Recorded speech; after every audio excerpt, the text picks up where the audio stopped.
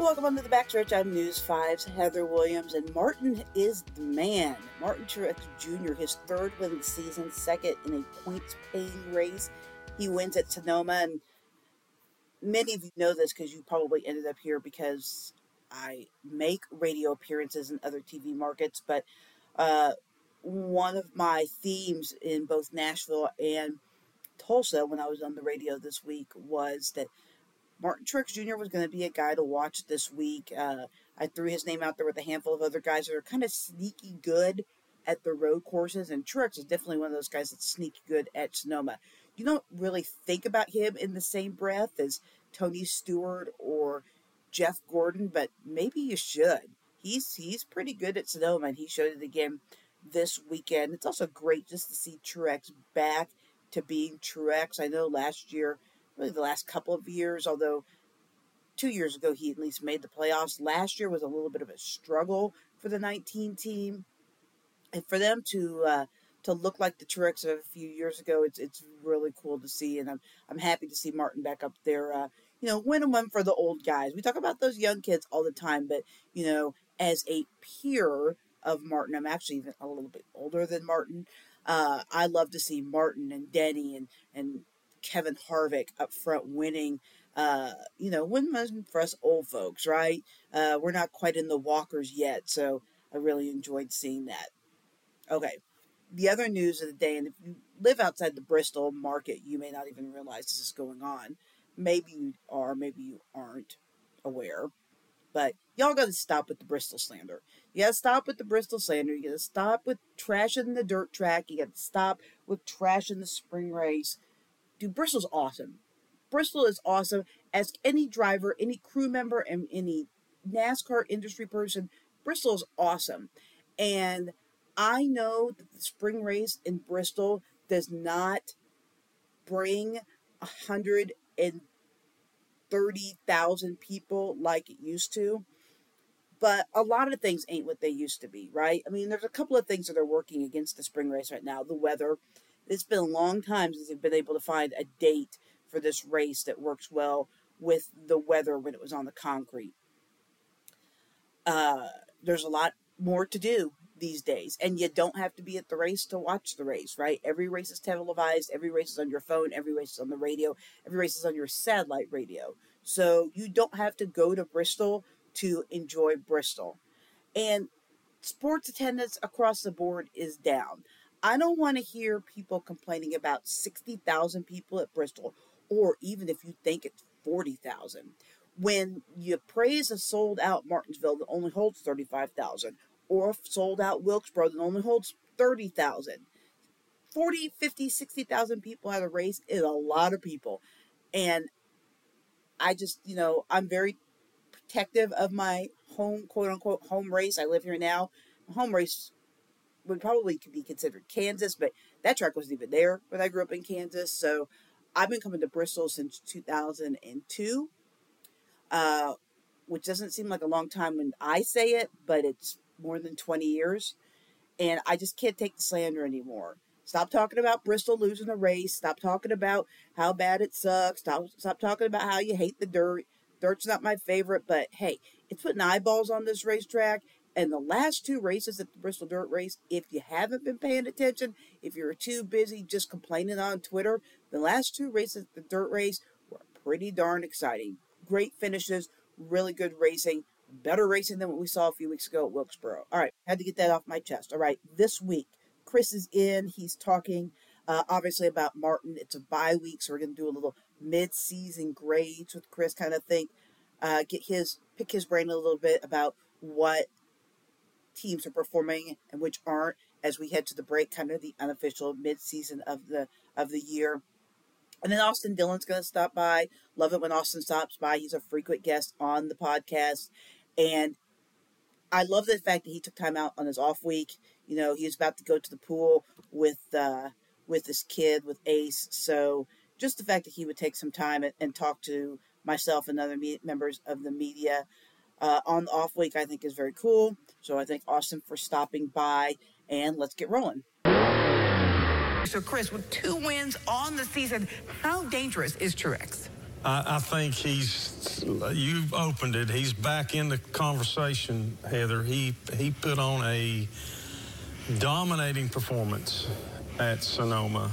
And Clint Boyer kept talking about it, saying, well, he's one of the most boring winners we've got, because it seems like, he made a good point. When Truex goes out there and kind of has everything going his way and kind of sets his mind, he just goes out there and destroys the whole field.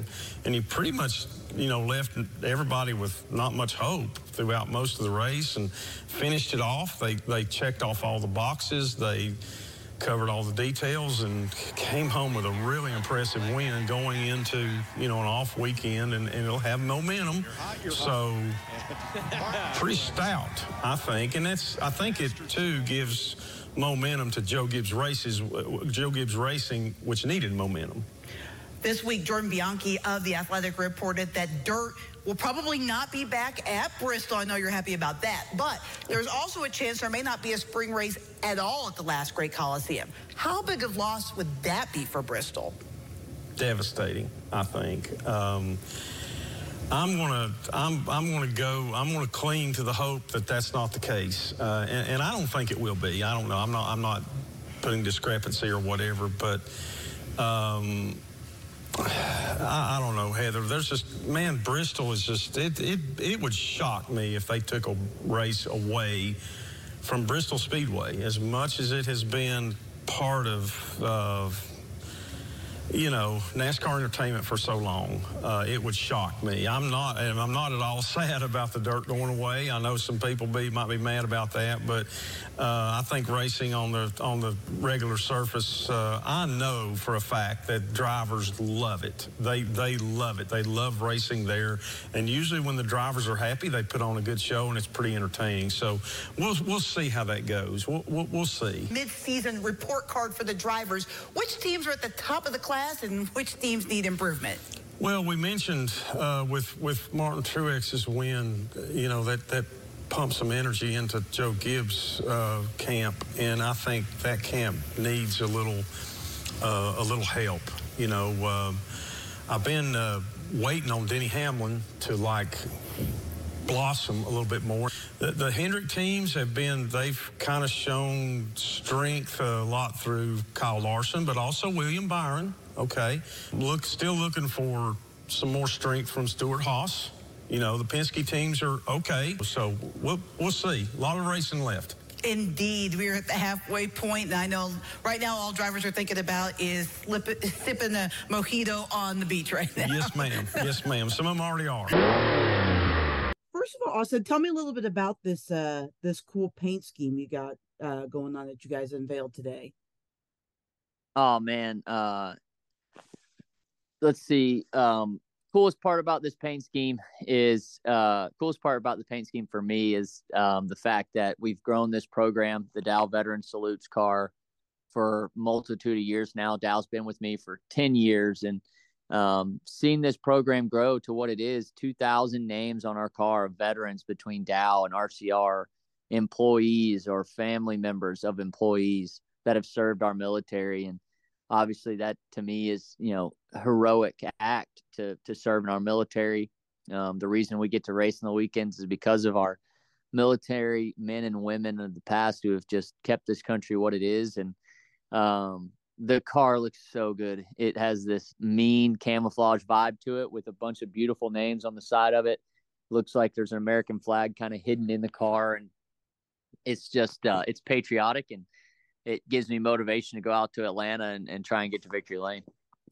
I know that organization is really important to you. Can you kind of just tell people a little bit about, what Dow is doing for the veterans? Yeah, Dow and RCR both, do a lot for the veterans to try and show them our support. And we put the names of, former employees or employees that served our military, our veterans. They get to sign up to be on the side of our race car for this race in Atlanta. And we've done it at a couple of different racetracks over the years. And it's been this car has been a mainstay for our program. It's been probably one of my favorite of the year every year. I know you guys are in the middle of your off week. You said you were at the pool. How important is this off week for drivers and organizations, everybody, to just kind of decompress and recharge for the summer run? Considering that we have one off weekend the entire year, it's huge. I mean, you gotta get away. I've already been in the simulator this week, which is one more time that I shouldn't have been. I probably should have unplugged completely, but just had to jump in for a little bit. And the rest of the week I'll just be chilling and trying to relax with family and just enjoy the weekend and the weather. I know the first half of the year has not been what you guys have wanted at all, but does it give you guys any kind of solace to know that you have the organization and the team that can, win when you have to? I mean, your guys' back was against the wall last year and you won and got into the playoffs. Yeah, for sure. I mean, I think obviously the motivation for me is our teammate in the eight has 3 wins this year, and given that we have the strength to do it with our 3 team, we've gotten closer the last couple of weeks of competing with the 8 car, qualifying closer. Our setups are getting closer each week, which is nice to unload and feel confident about your race car. So, if you take the 5 DNFs away from our season and the 60 points, we're probably well inside of, a points, position for the playoffs outside of a win.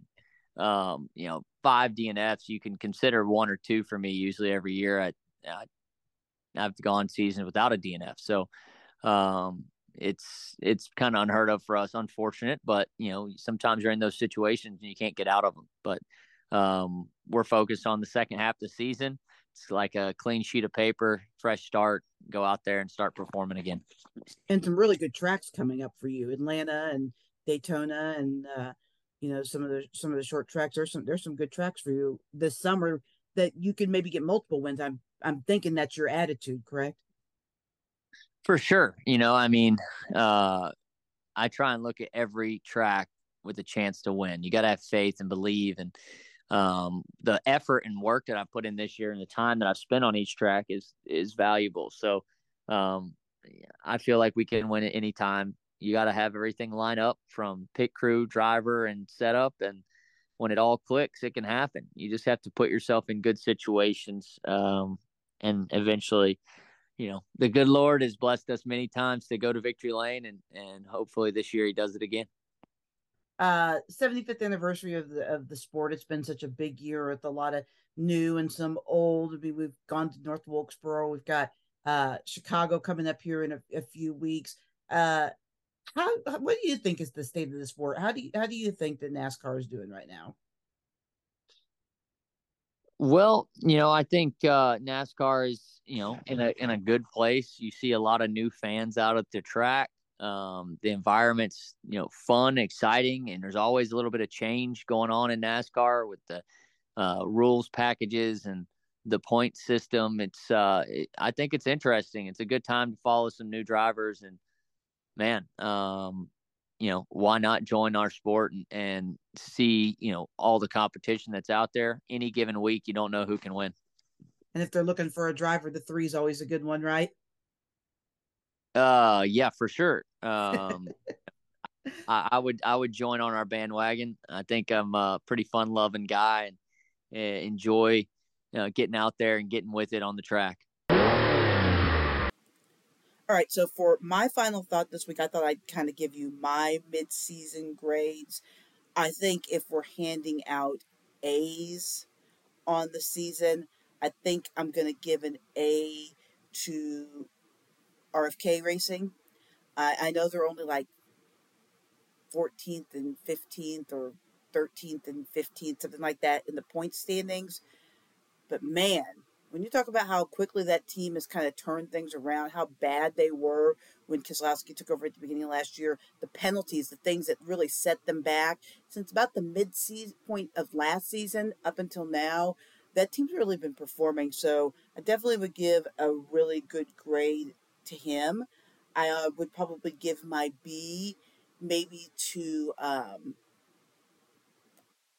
I'll give it to Ty Gibbs. I'm really kind of surprised with the way that Ty has put himself in a position to make the playoffs. He's managed not to piss a lot of people off in the Cup Series. He's making laps. He's learning things. He's steady Eddie. He's getting some top 5s, some top 10s. So I'll give him a B. I'll actually give a B to really probably the Toyota camp in general. At one point or another in the first half of the season, they've all had a stretch where they've run really well. Talked about Truex in the opening. Bubba Wallace has had I think he had 4 straight top 5s and then a top 10 last week at the road course, which is pretty impressive.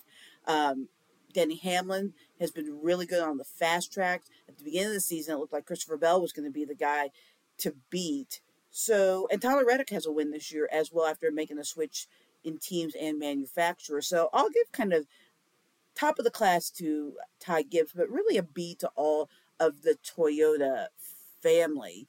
Teams that have kind of disappointed, I'll say the Fords. I mean, I would give them the C, D. I'm not going to give any Fs. I don't think anyone's failing per se, unless we want to get into some off-the-track things. But I feel like the Fords have struggled. I mean, I think that's pretty obvious that the Fords have struggled. When you look like a defending champ, Joey Logano, sure, he has a win, but he just hasn't had the success that he had a season ago. Ryan Blaney has a win, but he doesn't seem to be as consistent as he was a year ago.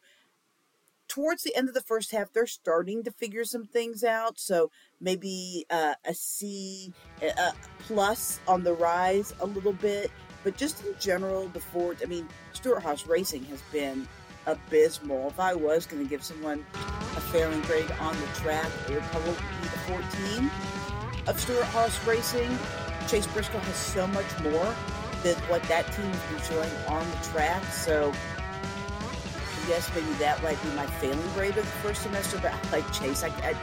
It's hard for me to even do that to him because I like him a lot. He's a good guy with much more to give on the track. So hopefully they'll get that figured out in the second half of the season. Thinking of that, enjoy the off week, and we'll see you next week on Backstretch.